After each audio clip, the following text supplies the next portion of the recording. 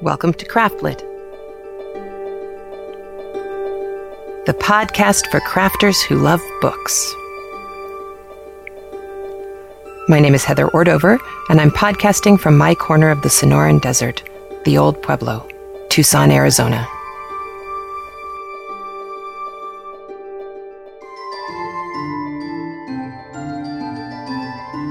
Episode 181, Ambivalent Commitment. This episode of Craftlit is brought to you by Knitting Out Loud. Listen while you knit.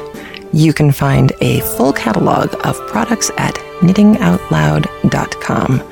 Also, Knit Circus, the online magazine featuring 3 rings of knitting, sewing, and fun. You can find out more and see the latest issue at www.knitcircus.com. Hello. It's been a good week. Things are happening. Things are moving along.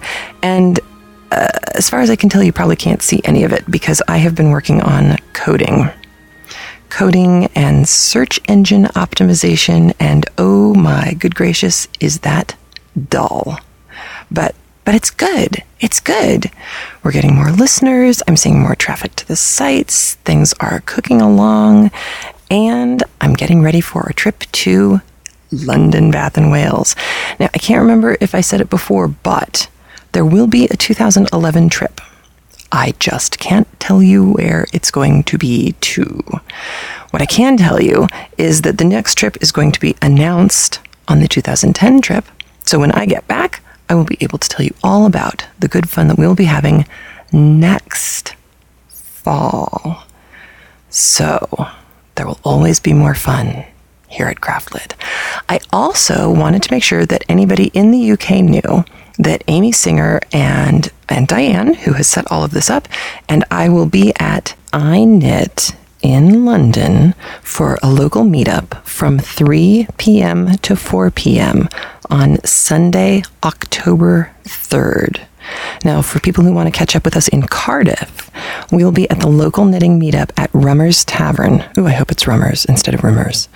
Across the street from Cardiff Castle on Wednesday, October 6th from 7 to 9 p.m. Got it? So if you're in the UK, anywhere actually, and can hop across the channel or drive down or ferry over or fly in. That's where we will be. Sunday, October 3rd, 3 to 4 at iKnit, and Wednesday, October 6th from 7 to 9 at Rummer's Tavern. So that's going to be fun. And, as I said before, August was kind of a slow month. Everybody's on vacation. Everybody's getting back into the swing of thing in September. And slowly but surely, the comments are coming back on the show notes, and I'm getting emails again. So thank you. Thank you for tuning back in when you had time. It's always kind of weird to watch the statistics kind of start to drop and you think, oh, people aren't liking Twain. But that doesn't really match with the emails that I've been getting. And sure enough, in September, the numbers popped back up again. So I hope you're enjoying Twain. I promise you, it all pays off in the end. It's really, really, really good. Harsh. Good. Twain good. Ooh, and speaking of hard things that are good, yay for Chopbard. I have heard from many of you that you have gone over, have tuned in, and are enjoying blah, blah, blah, blah. Chopbard with Aaron Ziegler. He's working on the end of Hamlet now and will soon be announcing the next play, which I think he said is going to be a comedy. So that'll give you nice, tragedy, really complex tragedy, and then a comedy in the lineup. And so I was really excited that we were able to send some people his way because he is fabulous, as are so many people. I've just been meeting a lot of really fabulous people. So I do have some links to send your way this week. A couple of interesting things that have been popping up on the radar. But the first thing I needed to clear up was a comment I made last week where I was talking about the tutoring site that we're starting, and I made a comment about a site called cheater.com, cheater.com. And as is my way, I think I was probably speaking kind of quickly.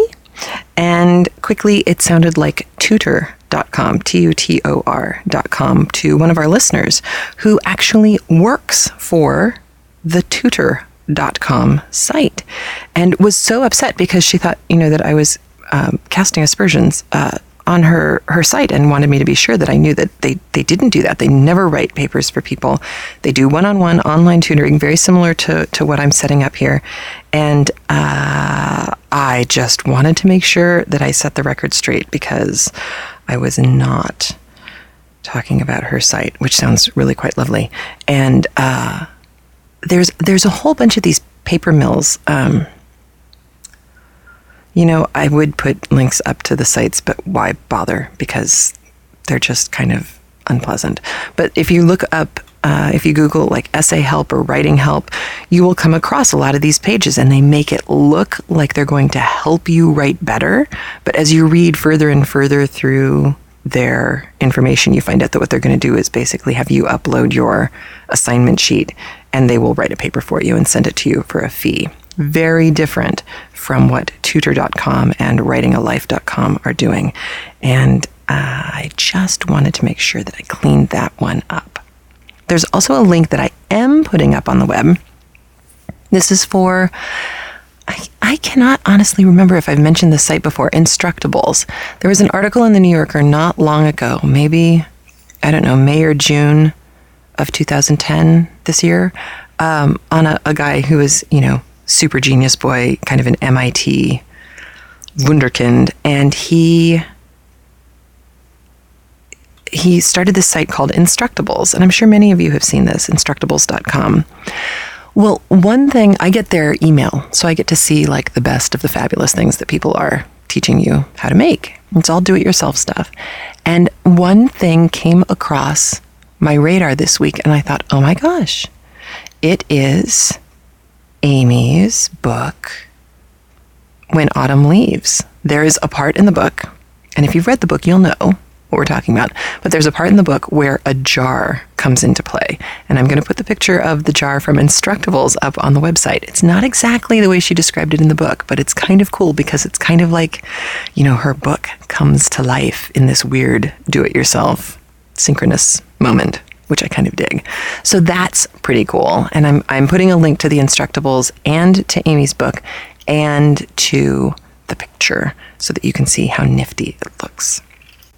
Oh, and on another Heather Spoke Too Fast moment, way back during Persuasion, we had Rachel Heron on the show, and she still is part of an online writing group called Pens Fatales, like femme fatale, and I will put a link back to that that site just in case, because a listener commented on the show notes for that episode that she couldn't find.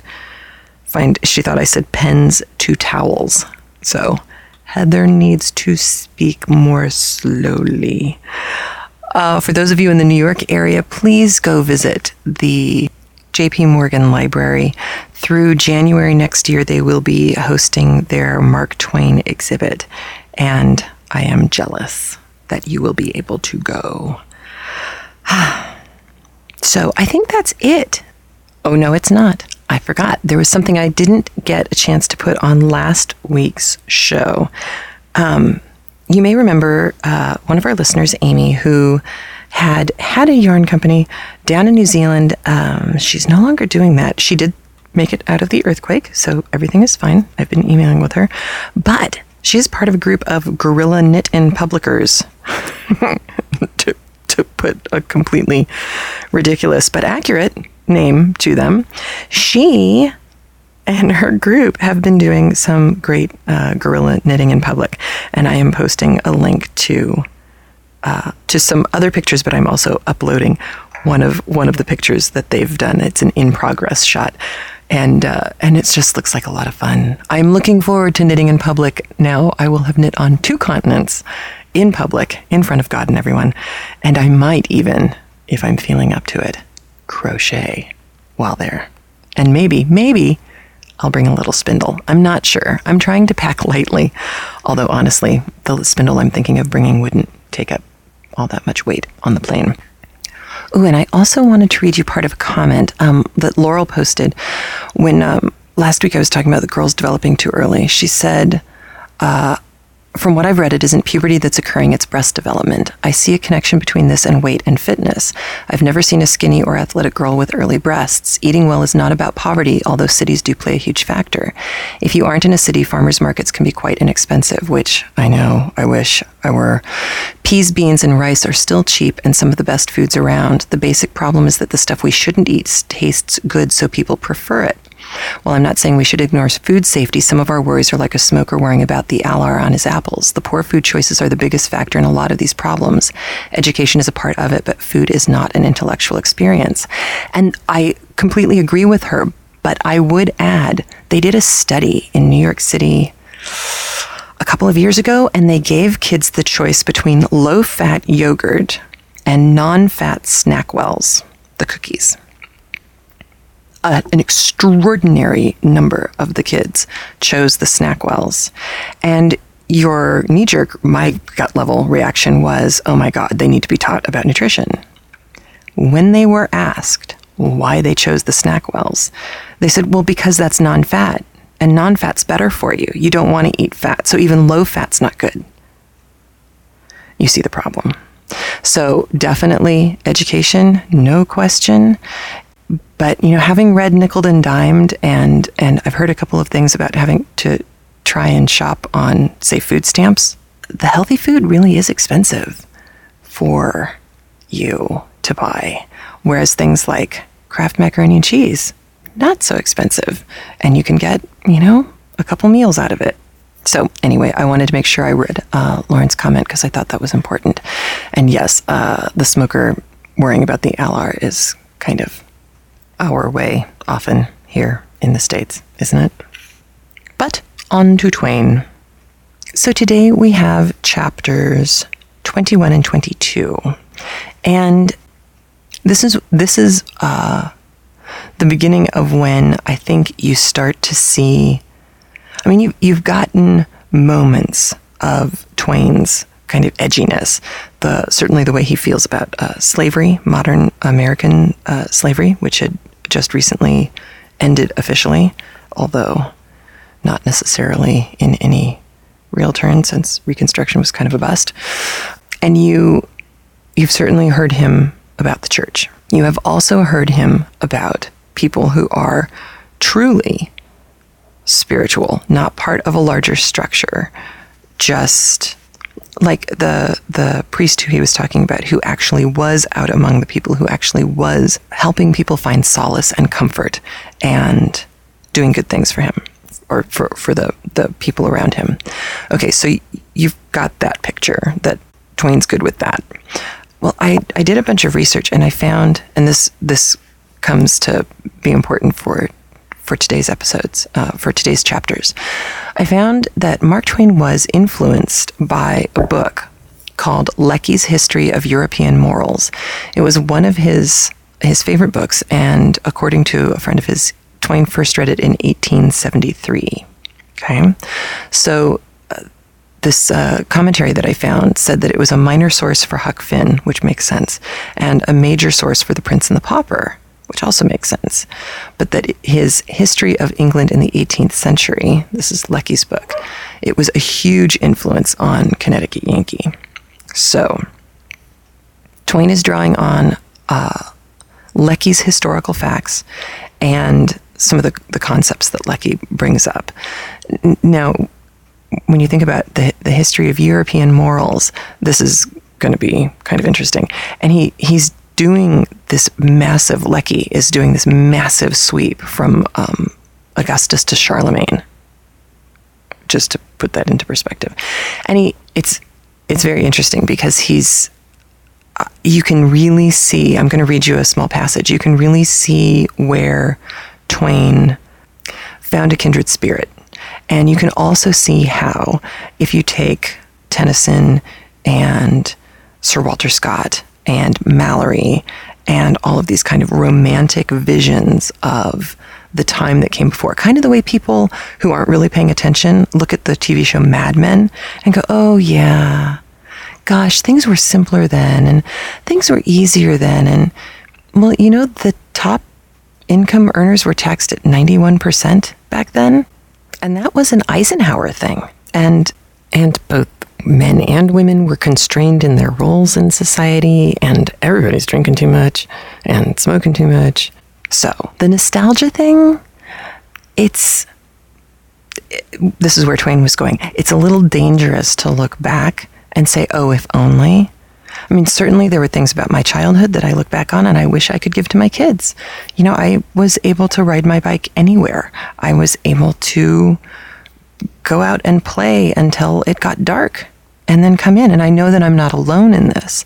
But, we have a bigger world that is less connected physically. I mean, on the internet, we're actually a very strong community in lots of different genres and areas.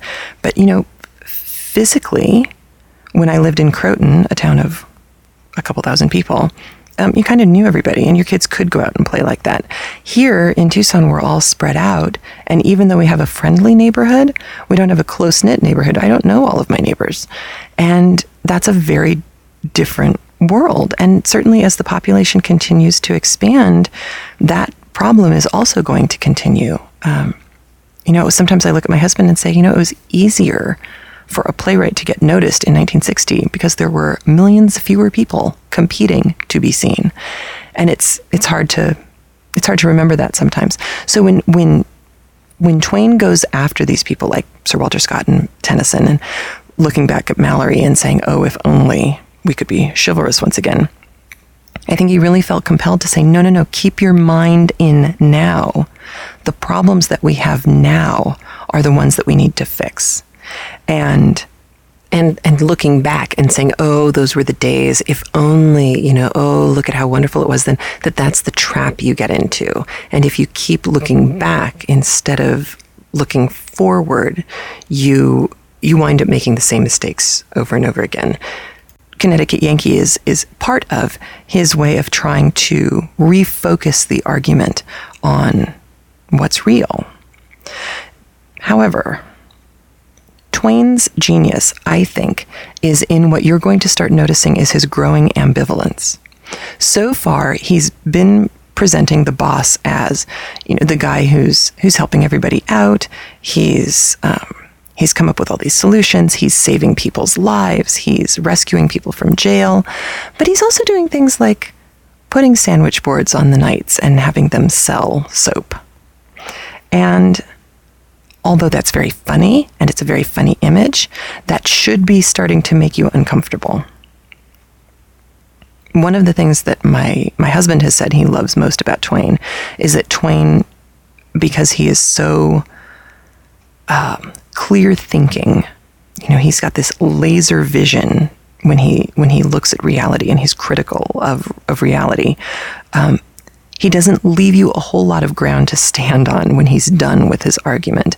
And you are going to watch as we continue from this point on that if, do you remember that game that came out in the 70s? It was like a plastic, maybe a blue or red plastic frame that had ice cubes in it. And you had some little figure that you placed somewhere on the ice cubes. They were plastic ice cubes. And I think it was called Don't Break the Ice.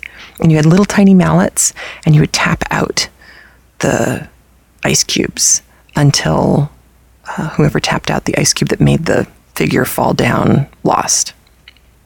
This is precisely what Twain is going to do to us for the rest of the novel. He is going to start chipping away. He's already started, but now it really kicks in. He's going to be chipping away at everything you think you know about today, or at least his 1886 today. And of course, there are lots of similarities between what he's attacking then and what he's attacking now. So back to Lecky. First off, the reason that I found all this stuff on Lecky is because there is a note in the chapter 22 where it's a footnote that says all the details concerning the hermits in this chapter, and you're going to hear about a bunch of hermits, are from Lecky but greatly modified. And of course, one of the modifications that Lecky's hermits or ascetics were from Egypt. or the Middle East, and Twain has moved them to Arthurian England. So that's completely apocryphal, and Twain knows that. But what he's trying to do is, again, make you think about certain aspects of religion. Now, in this section, he is not critical of the hermits. It's very interesting. In fact, he's very kind towards the hermits until the boss's 18th century morals kick in. Because the boss comes to the 6th century with his own value system. And of course, he feels that his value system is superior. And people who aren't paying attention will think that therefore Twain thinks that the boss's value system is superior. And he doesn't. He doesn't. Remember that he said that the boss is a jackass. And this is one of the places where you're going to see it really clearly. Now, another thing, Lecky talks about the natural history of morals. And of course, he's going to see a narrative this is written in 1869. He's going to see a narrative that leads to his time period and sees his time period as a superior one. This is, the flaw that people have argued about for decades now about the victors writing the history and historians seeing everything from a whatever-centric vision, a male-centric or a Eurocentric or an American-centric or whatever. And this is no different. Everybody brings their biases, and you don't even notice that they're your biases. You have probably heard biases in my voice that I didn't know were there. And sometimes you pointed them out, and it's good. It's good when you do that. I like that. But Lecky said the 7th century, where the 6th century, where the Connecticut Yankee is set, is the darkest, this is a quote, the darkest period of the Dark Ages. Now, we've already talked about how Dark Ages is a misnomer, and it really wasn't what people tend to think it is. But again, this was written in 1869. He repeatedly, this is Lecky, condemns the superstitious torpor and the blind credulity of medieval religion. So Twain found something that he was already believing, and he found, somebody who agreed with him in this book. For example, when Lecky contrasted the Roman ideals of self-reliance and independence with the cardinal or rudimentary virtues in the Christian character, humility, obedience, gentleness, patience, resignation, Mark Twain wrote in the margin of his copy of European Morals, quote, "Christianity then did not raise up the slave, but degraded all conditions of men to the slave's level." And later you'll hear a Connecticut Yankee, our boss, say, quote, "An established church is an established slave pen." Okay? Now, both of them find that the kind of American industrial can-do spirit, that is what will raise you up out of poverty. However, this is where Twain is so interesting. You could easily just say, oh, well, that's, capitalism, but it's not.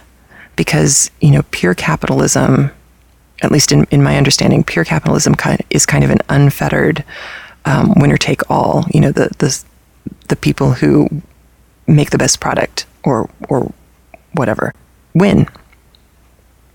Twain cares about people too much to go there fully, and you're going to hear it more and more as we get towards the end of the book. You'll hear him talk about the hermits today, and then you're going to hear about how the boss reacts to the hermits. And yes, you're supposed to be, impressed or amused, however you take the hermits. But today, more so than other times, you should look at the boss's reaction and see, his kind of belief system, his devout reliance upon his industrial spirit, his belief that you can make things better by making a profit off of them. Today, it should really start to feel uncomfortable, and it's going to continue to feel uncomfortable for a while. Doesn't mean you won't laugh, just means you're going to be uncomfortable. I was going to read you some quotes from Lecky, but you know what I'm going to do instead? I'm going to play you the audio. Let's see. We pick up where we left off with Sandy and the princesses, who oddly enough look like pigs. And there's one other thing to listen for. You will come across slaves again in this chapter. They're kind of omnipresent, no?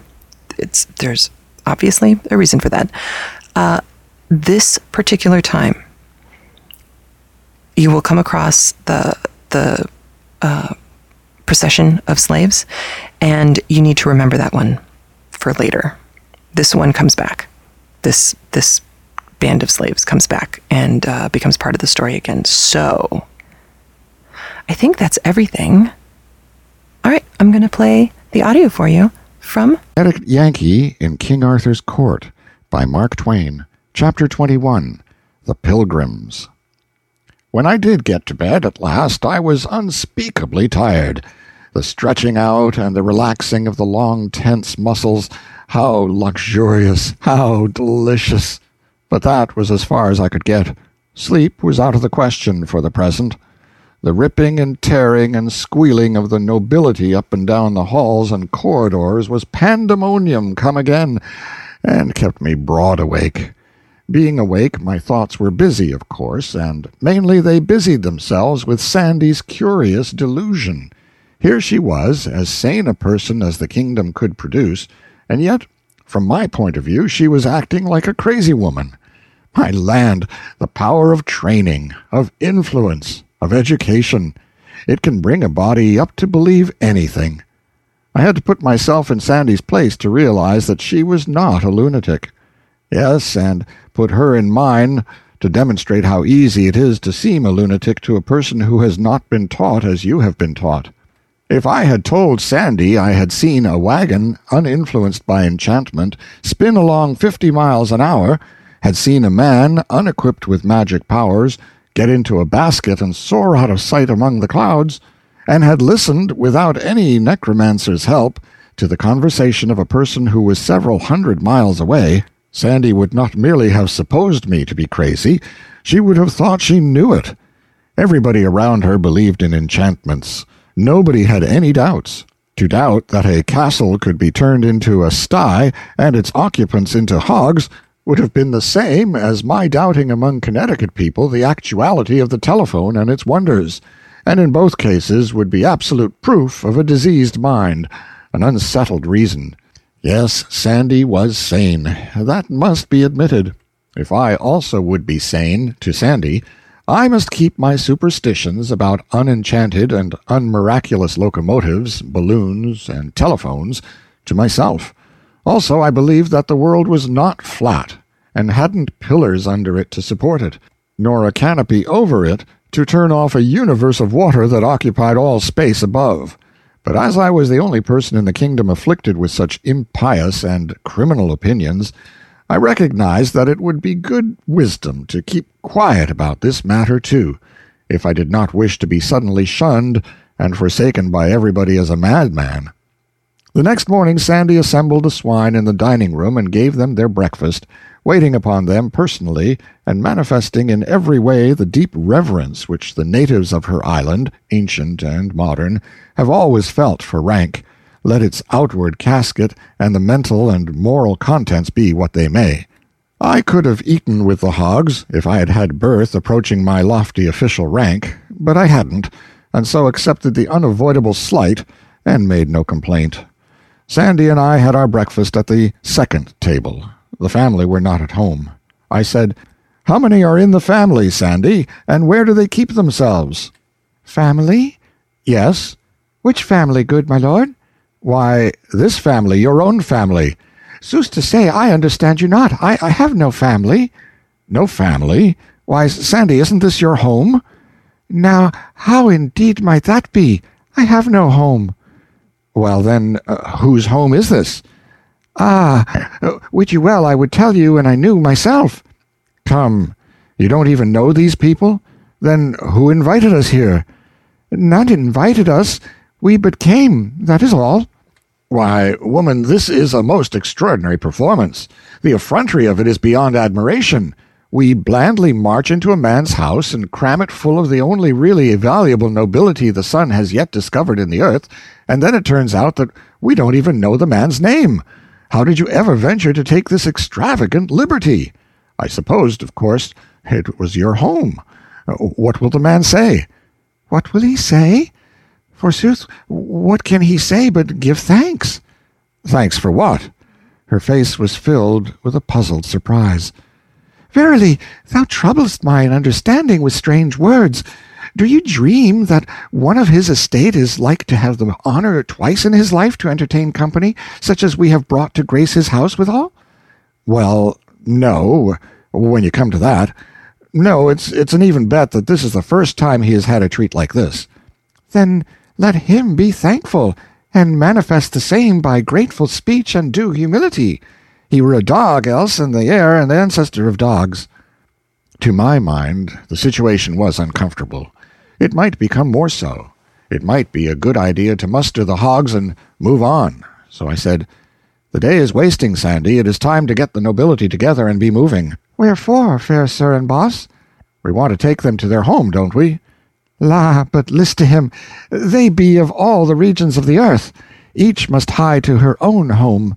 Wend you, we might do all these journeys in one so brief life as he hath appointed that created life, and thereto death, likewise with help of Adam, who by sin done through persuasion of his helpmeet, she being wrought upon the betrayed by the beguilements of the great enemy of man, that serpent hight Satan, aforetime consecrated and set apart unto that evil work by overmastering spite and envy begotten in his heart through fell ambitions that did blight and mildew a nature erst so white and pure, when so it hove with the shining multitudes its brethren born in glade and shade of that fair heaven, wherein all such as native be to that rich estate and—" "Great Scott!"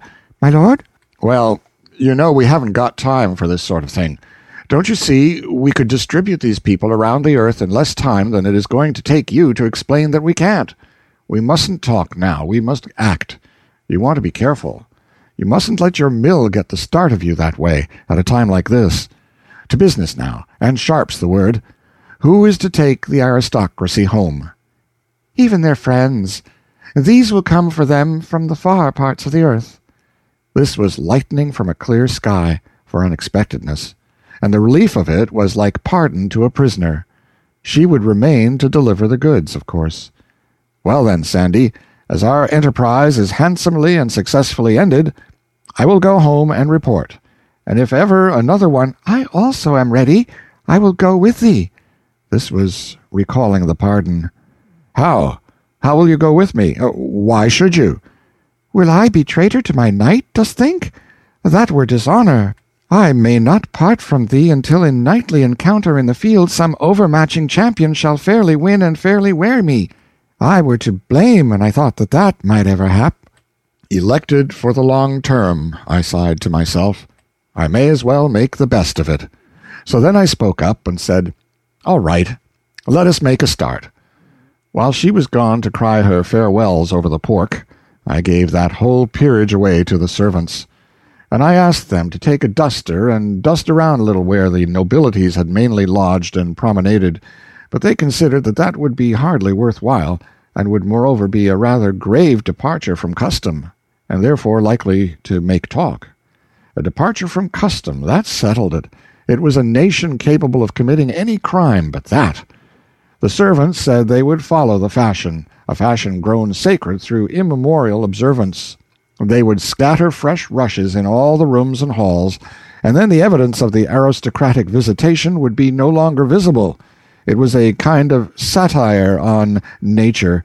It was the scientific method, the geologic method. It deposited the history of the family in a stratified record, and the antiquary could dig through it and tell by the remains of each period what changes of diet the family had introduced successively for 100 years. The first thing we struck that day was a procession of pilgrims.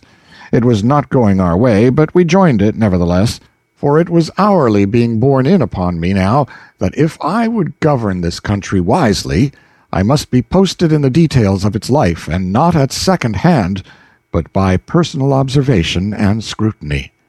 This company of pilgrims resembled Chaucer's in this, that it had in it a sample of about all the upper occupations and professions the country could show, and a corresponding variety of costume.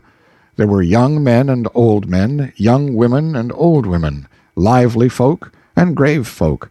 They rode upon mules and horses, and there was not a side saddle in the party, for this specialty was to remain unknown in England for 900 years yet. It was a pleasant, friendly, sociable herd, pious, happy, merry, and full of unconscious coarseness and innocent indecencies. What they regarded as the merry tale went the continual round and caused no more embarrassment than it would have caused in the best English society 12 centuries later. Practical jokes worthy of the English wits of the first quarter of the far-off 19th century were sprung here and there and yonder along the line, and compelled the delightedest applause. And sometimes, when a bright remark was made at one end of the procession, and started on its travels toward the other, you could note its progress all the way by the sparkling spray of laughter it threw off from its bows as it plowed along, and also by the blushes of the mules in its wake. Sandy knew the goal and purpose of this pilgrimage, and she posted me. She said, "They journey to the Valley of Holiness, for to be blessed of the godly hermits and drink of the miraculous waters, and be cleansed from sin." "Where is this watering place?" "It lieth a 2-day journey hence, by the borders of the land that hight the Cuckoo Kingdom." "Tell me about it. Is it a celebrated place?" "Oh, of truth, yes. There be none more so. Of old time there lived there an abbot and his monks. Belike were none in the world more holy than these, for they gave themselves to study of pious books, and spoke not the one to the other, or indeed to any, and ate decayed herbs, and naught thereto, and slept hard, and prayed much, and washed never. Also they wore the same garment until it fell from their bodies through age and decay. Right so came they to be known of all the world by reason of these holy austerities, and visited by rich and poor, and reverenced." "Proceed." "But always there was lack of water there, whereas upon a time the holy abbot prayed, and for answer a great stream of clear water burst forth by miracle in a desert place. Now were the fickle monks tempted of the fiend, and they wrought with their abbot unceasingly by beggings and beseechings that he would construct a bath. And when he was become aweary, and might not resist more, he said, Have ye your will then, and granted that they asked. Now mark thou what 'tis to forsake the ways of purity the which he loveth, and wanton with such as be worldly and an offence. These monks did enter into the bath, and come thence washed as white as snow, and lo, in that moment his sign appeared in miraculous rebuke, for his insulted waters ceased to flow, and utterly vanished away." "They fared mildly, Sandy, considering how that kind of crime is regarded in this country." "Belike, but it was their first sin, and they had been of perfect life for long, and differing in naught from the angels. Prayers, tears, torturings of the flesh, all was vain to beguile that water to flow again. Even processions, even burnt offerings, even votive candles to the Virgin, did fail every each of them, and all in the land did marvel." "How odd to find that even this industry has its financial panics, and at times sees its assignats and greenbacks languish to zero, and everything come to a standstill. Go on, Sandy." "And so upon a time, after year and day, the good abbot made humble surrender and destroyed the bath. And behold, his anger was in that moment appeased, and the waters gushed richly forth again, and even unto this day they have not ceased to flow in that generous measure." "Then I take it nobody has washed since." "He that would essay it could have his halter free, yes, and swiftly would he need it too." "The community has prospered since?" "Even from that very day. The fame of the miracle went abroad into all lands. From every land came monks to join. They came even as the fishes come in shoals. And the monastery added building to building, and yet others to these, and so spread wide its arms and took them in. And nuns came also, and more again, and yet more, and built over against the monastery on the yon side of the vale, and added building to building, until mighty was that nunnery. And these were friendly unto those, and they joined their loving labours together, and together they built a fair and great foundling asylum midway of the valley between." "You spoke of some hermits, Sandy." "These have gathered there from the ends of the earth. A hermit striveth best where there be multitudes of pilgrims. Ye shall not find no hermit of no sort wanting. If any shall mention a hermit of a kind he thinketh new, and not to be found but in some far strange land, let him but scratch among the holes and caves and swamps that line that valley of holiness, and whatsoe'er be his breed, it skills not, he shall find a sample of it there. I closed up alongside of a burly fellow with a fat, good-humored face, proposing to make myself agreeable and pick up some further crumbs of fact. But I had hardly more than scraped acquaintance with him when he began eagerly and awkwardly to lead up, in the immemorial way, to that same old anecdote, the one Sir Dinadan told me, what time I got into trouble with Sir Sagamore, and was challenged of him on account of it. I excused myself, and dropped to the rear of the procession, sad at heart, willing to go hence from this troubled life, this vale of tears, this brief day of broken rest, of cloud and storm, of weary struggle and monotonous defeat, and yet shrinking from the change, as remembering how long eternity is, and how many have wended thither who know that anecdote. Early in the afternoon we overtook another procession of pilgrims, but in this one was no merriment, no jokes, no laughter, no playful ways, nor any happy giddiness, whether of youth or age. Yet both were here, both age and youth, gray old men and women, strong men and women of middle age, young husbands, young wives, little boys and girls, and 3 babies at the breast. Even the children were smileless. There was not a face among all these 100 people but was cast down, and bore that set expression of hopelessness which is bred of long and hard trials and old acquaintance with despair. They were slaves. Chains led from their fettered feet and their manacled hands to a sole-leather belt about their waists, and all except the children were also linked together in a file 6 feet apart by a single chain which led from collar to collar all down the line. They were on foot, and had tramped 300 miles in 18 days upon the cheapest odds and ends of food, and stingy rations of that. They had slept in these chains every night, bundled together like swine. They had upon their bodies some poor rags, but they could not be said to be clothed. Their irons had chafed the skin from their ankles, and made sores which were ulcerated and wormy. Their naked feet were torn, and none walked without a limp. Originally there had been 100 of these unfortunates, but about a half had been sold on the trip.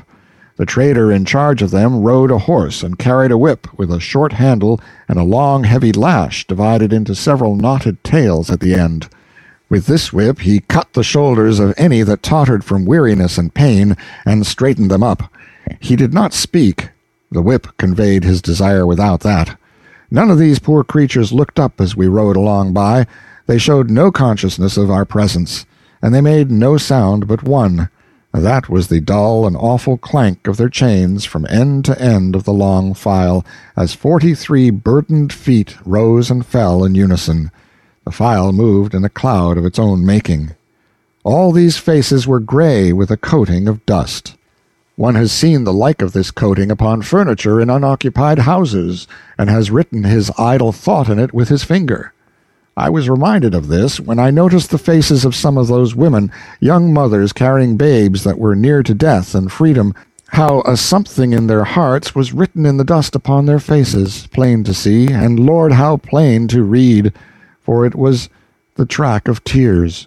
One of these young mothers was but a girl, and it hurt me to the heart to read that writing, and reflect that it was come up out of the breast of such a child, a breast that ought not to know trouble yet, but only the gladness of the morning of life. And no doubt she reeled just then, giddy with fatigue, and down came the lash and flicked a flake of skin from her naked shoulder. It stung me as if I'd been hit instead. The master halted the file and jumped from his horse. He stormed and swore at this girl, and said she had made annoyance enough with her laziness, and as this was the last chance he should have, he would settle the account now. She dropped on her knees and put up her hands, and began to beg and cry and implore in a passion of terror, but the master gave no attention. He snatched the child from her, and then made the men slaves who were chained before and behind her throw her on the ground and hold her there and expose her body. And then he laid on with his lash like a madman till her back was flayed, she shrieking and struggling the while piteously. One of the men who was holding her turned away his face, and for this humanity he was reviled and flogged. All our pilgrims looked on and commented on the expert way in which the whip was handled. They were too much hardened by lifelong everyday familiarity with slavery to notice that there was anything else in the exhibition that invited comment. This was what slavery could do, in the way of ossifying what one may call the superior lobe of human feeling, for these pilgrims were kind-hearted people, and they would not have allowed that man to treat a horse like that. I wanted to stop the whole thing and set the slaves free, but that would not do. I must not interfere too much and get myself a name for riding over the country's laws and the citizens' rights roughshod. If I lived and prospered, I would be the death of slavery. That I was resolved upon. But I would try to fix it so that when I became its executioner, it should be by command of the nation. Just here was the wayside shop of a smith, and now arrived a landed proprietor who had bought this girl a few miles back, deliverable here where her irons could be taken off. They were removed. Then there was a squabble between the gentleman and the dealer as to which should pay the blacksmith. The moment the girl was delivered from her irons, she flung herself, all tears and frantic sobbings, into the arms of the slave who had turned away his face when she was whipped. He strained her to his breast, and smothered her face and the child's with kisses, and washed them with a rain of his tears. I suspected. I inquired. Yes, I was right. It was husband and wife. They had to be torn apart by force. The girl had to be dragged away, and she struggled and fought and shrieked like one gone mad till a turn of the road hid her from sight. And even after that, we could still make out the fading plaint of those receding shrieks. And the husband and father, with his wife and child gone, never to be seen by him again in life? Well, the look of him one might not bear at all, and so I turned away. But I knew I should never get his picture out of my mind again, and there it is to this day, to wring my heartstrings whenever I think of it. We put up at the inn in a village just at nightfall, and when I rose next morning and looked abroad, I was where a knight came riding in the golden glory of the new day, and recognized him for knight of mine, Sir Ozana le Cure Hardy. He was in the gentleman's furnishing line, and his missionarying specialty was plug hats. He was clothed all in steel, in the beautifulest armor of the time, up to where his helmet ought to have been, but he hadn't any helmet. He wore a shiny stovepipe hat, and was ridiculous a spectacle as one might want to see. It was another of my superstitious schemes for extinguishing knighthood by making it grotesque and absurd. Sir Ozana's saddle was hung about with leather hat-boxes, and every time he overcame a wandering knight, he swore him into my service and fitted him with a plug and made him wear it. I dressed and ran down to welcome Sir Ozana and get his news. "How is trade?" I asked. "Ye will note that I have but these 4 left. Yet were they 16 when as I got me from Camelot. Why, you have certainly done nobly, Sir Ozana. Where have you been foraging of late?" "I am but now come from the Valley of Holiness, please you, sir." "I am pointed for that place myself. Is there anything stirring in the monkery more than common?" "By the mass, ye may not question it. Give him good feed, boy, and stint it not, and thou valuest thy crown. So get ye lightly to the stable, and do even as I bid. Sir, it is parlous news I bring, and be these pilgrims? Then ye may not do better, good folk, than gather and hear the tale I have to tell, sith it concerneth you, for as much as ye go to find that ye will not find, and seek that ye will seek in vain, my life being hostage for my word, and my word and message being these, namely, that a hap has happened, whereof the like has not been seen no more but once this 200 years, which was the first and last time that said misfortune shrake the Holy Valley in that form by commandment of the Most High, whereto by reasons just and causes thereunto contributing, wherein the matter the miraculous fount hath ceased to flow. This shout burst from 20 pilgrim mouths at once. Ye say well, good people, I was verging to it, even when ye spake. Has somebody been washing again? Nay, it is suspected, but none believe it. It is thought to be some other sin, but none wit what. How are they feeling about the calamity? None may describe it in words. The fount is these 9 days dry. The prayers that did begin then, and the lamentations in sackcloth and ashes, and the holy processions, none of these have ceased nor night nor day. And so the monks and the nuns and the foundlings be all exhausted, and do hang up prayers writ upon parchment, sith that no strength is left in man to lift up voice. And at last they sent for thee, Sir Boss, to try magic and enchantment.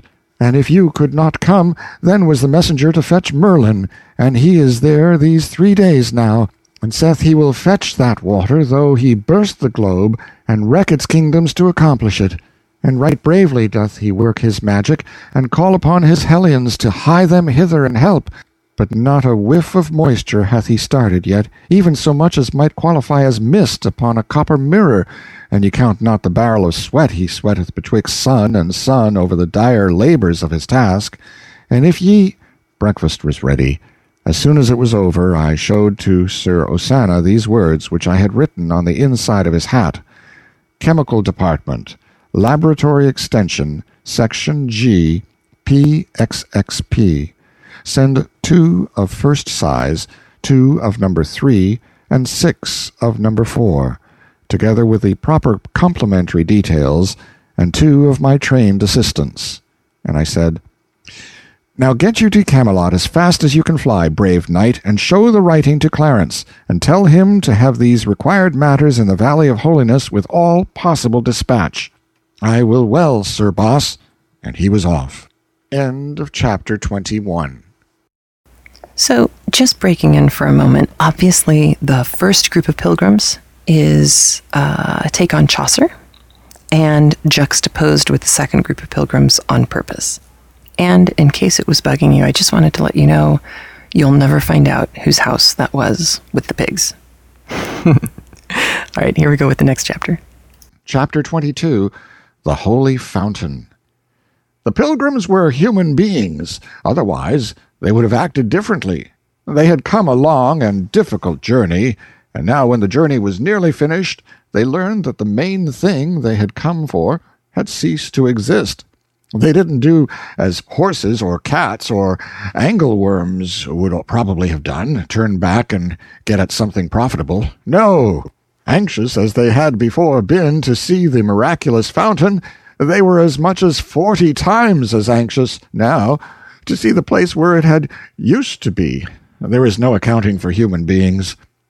We made good time, and a couple of hours before sunset we stood upon the high confines of the Valley of Holiness, and our eyes swept it from end to end and noted its features, that is, its large features.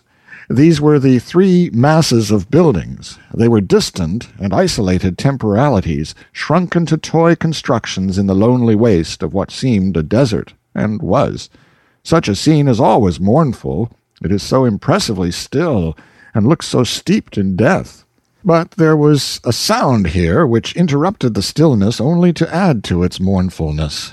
This was the faint, far sound of tolling bells which floated fitfully to us on the passing breeze, and so faintly, so softly, that we hardly knew whether we heard it with our ears or with our spirits. We reached the monastery before dark, and there the males were given lodging, but the women were sent over to the nunnery. The bells were close at hand now, and their solemn booming smote upon the ear like a message of doom. A superstitious despair possessed the heart of every monk and published itself in his ghastly face. Everywhere these black-robed, soft-sandaled, tallow-visaged spectres appeared, flitted about and disappeared, noiseless as the creatures of a troubled dream, and as uncanny. The old abbot's joy to see me was pathetic, even to tears, but he did the shedding himself. He said, "Delay not, son, but get to thy saving work, and we bring not the water back again, and soon we are ruined, and the good work of 200 years must end. And see thou do it with enchantments that be holy, for the church will not endure that work in her cause be done by devil's magic. When I work, father, be sure there will be no devil's work connected with it.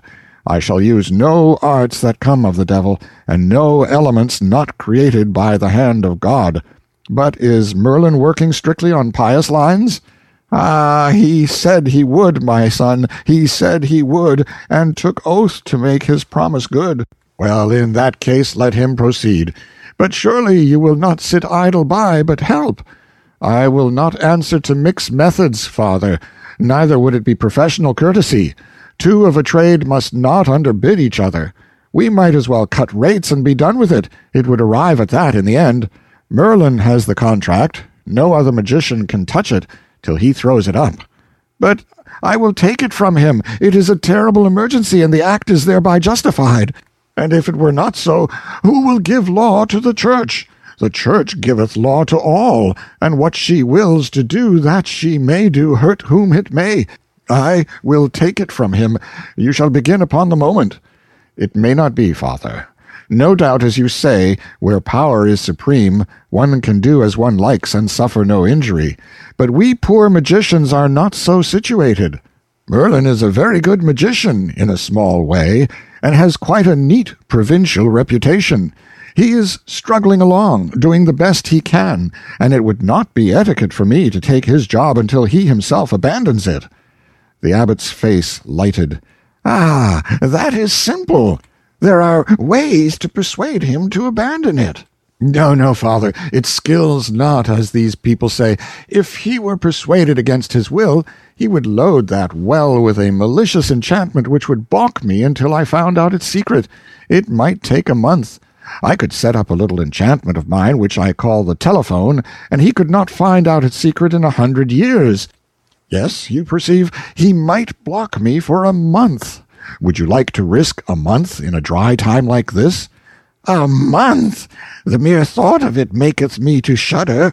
Have it thy way, my son, but my heart is heavy with this disappointment. Leave me, and let me wear my spirit with weariness and waiting, even as I have done these 10 long days, counterfeiting thus the thing that is called rest, the prone body making outward sign of repose where inwardly is none.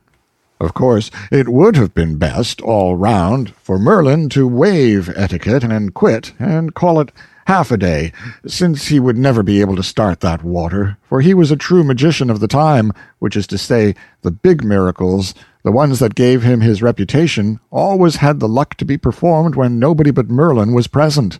He couldn't start this well with all this crowd around to see. A crowd was as bad for a magician's miracle in that day as it was for a spiritualist's miracle in mine. There was sure to be some skeptic on hand to turn up the gas at the crucial moment and spoil everything. But I did not want Merlin to retire from the job until I was ready to take hold of it effectively myself, and I could not do that until I got my things from Camelot, and that would take 2 or 3 days. My presence gave the monks hope, and cheered them up a good deal, insomuch that they ate a square meal that night for the first time in 10 days. As soon as their stomachs had been properly reinforced with food, their spirits began to rise fast. When the mead began to go around, they rose faster. By the time everybody was half seas over, the holy community was in good shape to make a night of it. So we stayed by the board and put it through on that line. Matters got to be very jolly. Good old questionable stories were told that made the tears run down and cavernous mouths stand wide, and the round bellies shake with laughter, and questionable songs were bellowed out in a mighty chorus that drowned the boom of the tolling bells. At last I ventured a story myself, and vast was the success of it. Not right off, of course, for the native of those islands does not, as a rule, dissolve upon the early applications of a humorous thing. But the 5th time I told it, they began to crack in places. The 8th time I told it, they began to crumble. At the 12th repetition, they fell apart in chunks, and at the 15th, they disintegrated, and I got a broom and swept them up. This language is figurative. Those islanders, well, they are slow pay at first, in the matter of return for your investment of effort, but in the end they make the pay of all other nations poor and small by contrast. I was at the well next day betimes. Merlin was there enchanting away like a beaver, but not raising the moisture. He was not in a pleasant humor, and every time I hinted that perhaps this contract was a shade too hefty for a novice, he unlimbered his tongue and cursed like a bishop, French bishop of the Regency days, I mean. Matters were about as I expected to find them. The fountain was an ordinary well.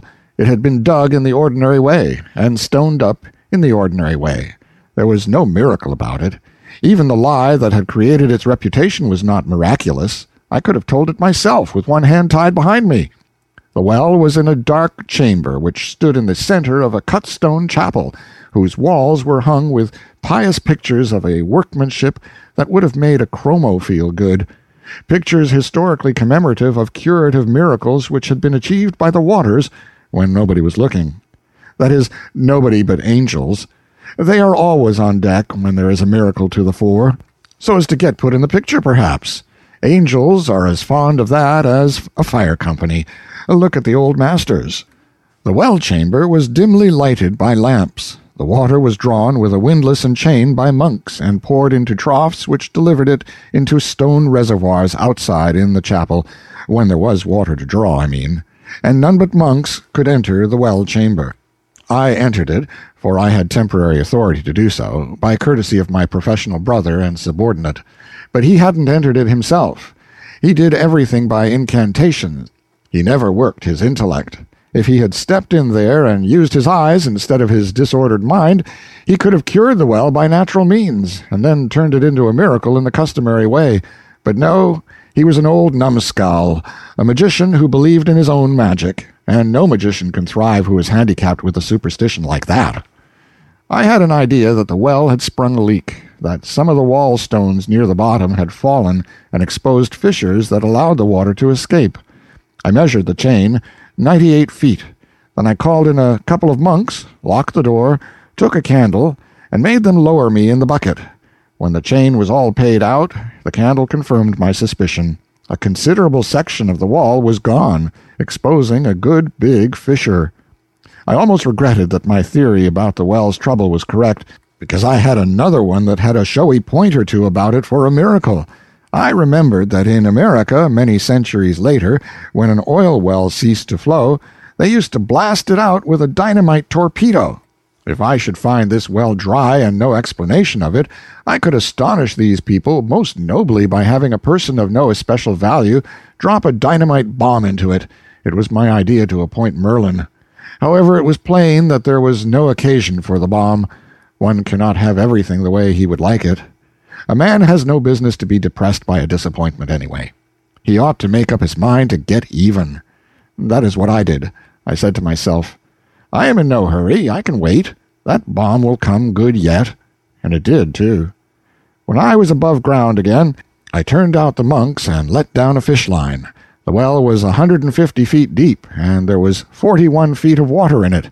I called in a monk and asked, How deep is the well? That, sir, I wit not, having never been told. How does the water usually stand in it? Near to the top these 2 centuries, as the testimony goeth, brought down to us through our predecessors. It was true, as to recent times at least, for there was witness to it, and better witness than a monk. Only about 20 or 30 feet of the chain showed wear and use. The rest of it was unworn and rusty. What had happened when the well gave out that other time? Without doubt some practical person had come along and mended the leak, and then had come up and told the abbot he had discovered by divination that if the sinful bath were destroyed the well would flow again. The leak had befallen again now, and these children would have prayed and processioned and tolled their bells for heavenly succor till they all dried up and blew away, and no innocent of them all would ever have thought to drop a fish line into the well, or go down in it and find out what was really the matter. Old habit of mind is one of the toughest things to get away from in the world. It transmits itself like physical form and feature, and for a man in those days to have had an idea that his ancestors hadn't had would have brought him under suspicion of being illegitimate. I said to the monk, It is a difficult miracle to restore water in a dry well, but we will try if my brother Merlin fails. Brother Merlin is a very passable artist, but only in the parlor magic line, and he may not succeed, in fact, is not likely to succeed, but that should be nothing to his discredit. The man that can do this kind of miracle knows enough to keep hotel. Hotel? I mind not to have heard of hotel. It's what you call hostel. The man that can do this miracle can keep hostel. I can do this miracle. I shall do this miracle. Yet I do not try to conceal from you that it is a miracle to tax the occult powers to the last strain. None knows that truth better than the brotherhood, indeed, for it is of record that aforetime it was parlous difficult, and took a year. Natheless, God send you good success, and to that end will we pray. As a matter of business, it was a good idea to get the notion around that the thing was difficult. Many a small thing has been made large by the right kind of advertising. That monk was filled up with the difficulty of this enterprise. He would fill up the others. In 2 days the solicitude would be booming. On my way home at noon I met Sandy. She had been sampling the hermits. I said, "I would like to do that myself. This is Wednesday. Is there a matinee?" "A which, please you, sir?" "Matinee. Do they keep open afternoons?" "Who?" "The hermits, of course." "Keep open?" "Yes, keep open. Isn't that plain enough? Do they knock off at noon?" "Knock off?" "Knock off? Yes, knock off. What is the matter with knock off? I never saw such a dunderhead. Can't you understand anything at all? In plain terms, do they shut up shop, draw the game, bank the fires?" "Shut up shop? Draw?" "There, never mind. Let it go. You make me tired. You can't seem to understand the simplest thing." "I would I might please thee, sir, and it is to me dole and sorrow that I fail, albeit sith I am but a simple damsel, and taught of none, being from the cradle unbaptized in those deep waters of learning that do anoint with of sovereignty him that partaketh of that most noble sacrament, investing him with reverend state to the mental eye of the humble mortal who, by bar and lack of that great consecration, seeth in his own unlearned estate but a symbol of that other sort of lack and loss, which men do publish to the pitying eye with sackcloth trappings whereon the ashes of grief do lie bepowdered and bestrewn, and so when such shall in the darkness of his mind encounter these golden phrases of high mystery, these shut up shops, and draw the game, and bank the fires, it is but by the grace of God that he burst not for envy of the mind that can beget, and tongue that can deliver so great and mellow-sounding miracles of speech. And if there do ensue confusion in that humbler mind, and failure to divine the meanings of these wonders, then if so be this miscomprehension is not vain but sooth and true, wit ye well it is the very substance of worshipful dear homage, and may not lightly be misprized, nor had been, and ye had noted this complexion of mood and mind, and understood that I would I could not, and that I could not I might not, nor yet nor might nor could, nor might not nor could not, might be by advantage turned to the desired would. And so I pray you mercy of my fault, and that ye will of your kindness and your charity forgive it, good my master and most dear lord." I couldn't make it all out, that is, the details, but I got the general idea, and enough of it, too, to be ashamed. It was not fair to spring those 19th-century technicalities upon the untutored infant of the 6th, and then rail at her because she couldn't get their drift. And when she was making the honest, best drive at it, she could, too, and no fault of hers that she couldn't fetch the home plate. And so I apologized. Then we meandered pleasantly away toward the hermit holes in sociable converse together, and better friends than ever. I was gradually coming to have a mysterious and shuddery reverence for this girl. Nowadays, whenever she pulled out from the station and got her train fairly started on one of those horizonless transcontinental sentences of hers, it was borne in upon me that I was standing in the awful presence of the mother of the German language. I was so impressed with this that sometimes when she began to empty one of these sentences on me, I unconsciously took the very attitude of reverence, and stood uncovered. And if words had been water, I had been drowned, sure.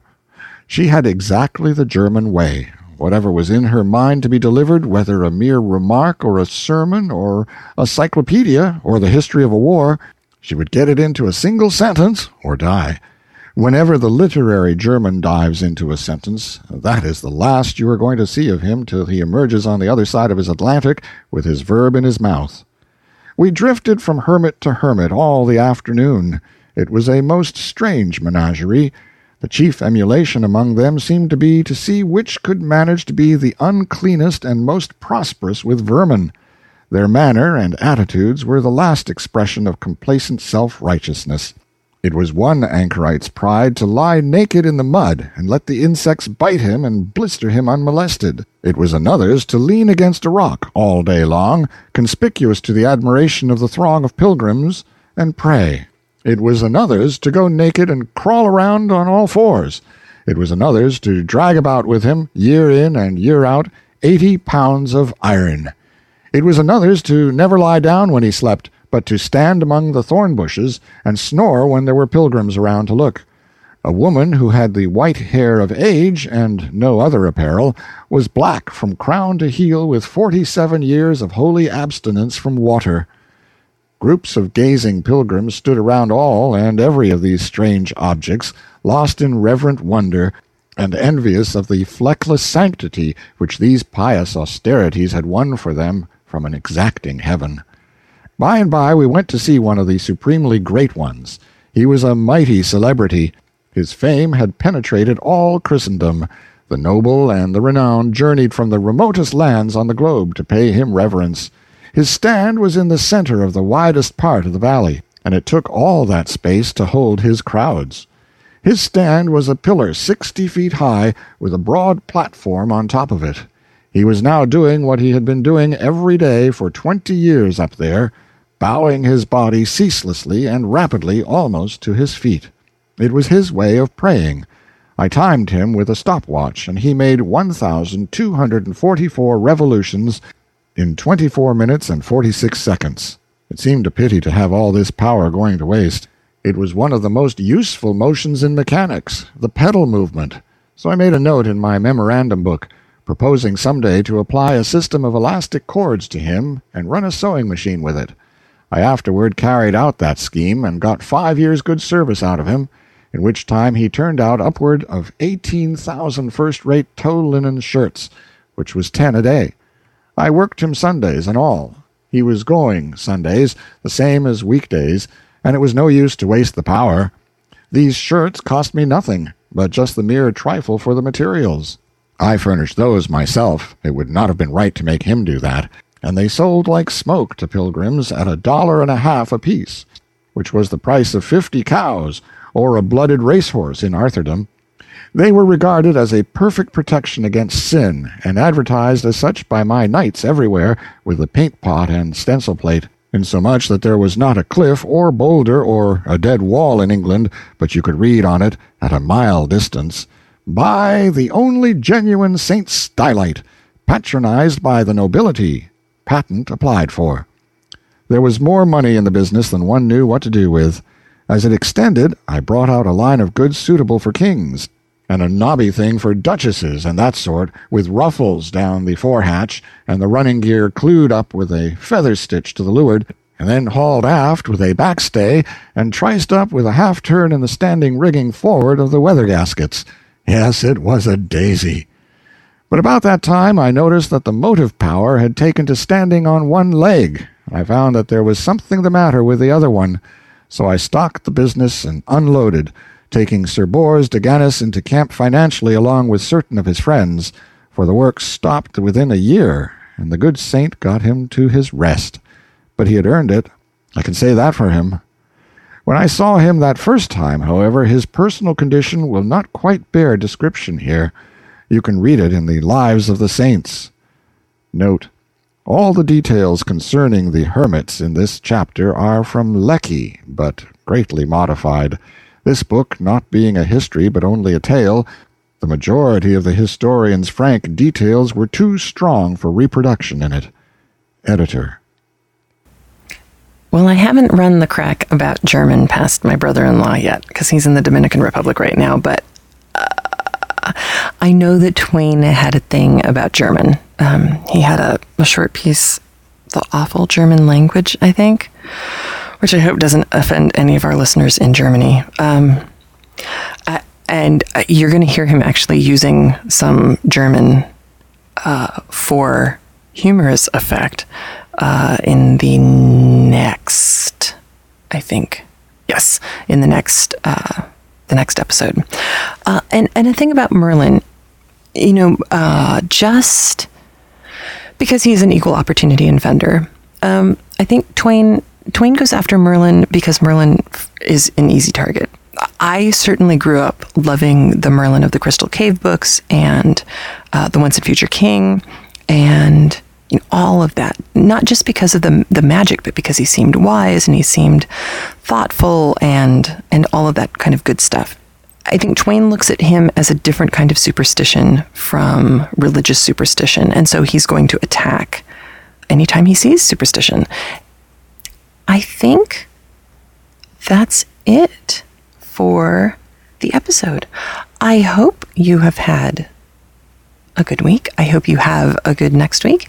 And you will have one more podcast before I leave for the trip, God willing, and the creeks don't rise. And I'm going to try and have an episode just kind of spontaneously upload while I am gone so that you will have, instead of 2 weeks of radio silence, only about one. I'll try and put it up in the middle of the trip.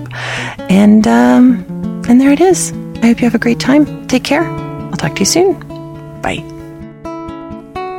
Please remember to support the people who support Craftlit. Visit Knitting Out Loud. Listen while you knit. And Knit Circus online magazine, offering 3 rings of knitting, sewing, and fun. You can check out the summer issue at www.knitcircus.com. And please visit the blogs and sites of Craftlit supporters. Those links can be found in the sidebar of the show notes. The show notes can be found at craftlit.com. Craftlit can also be accessed by its own iPhone application. You can purchase it at the iPhone or iTouch application store, or you can subscribe free at iTunes. Craftlit is made possible by the generous support of its listeners, and for that, I am truly grateful. And remember, if your hands are too busy to pick up a book, at least you can turn one on.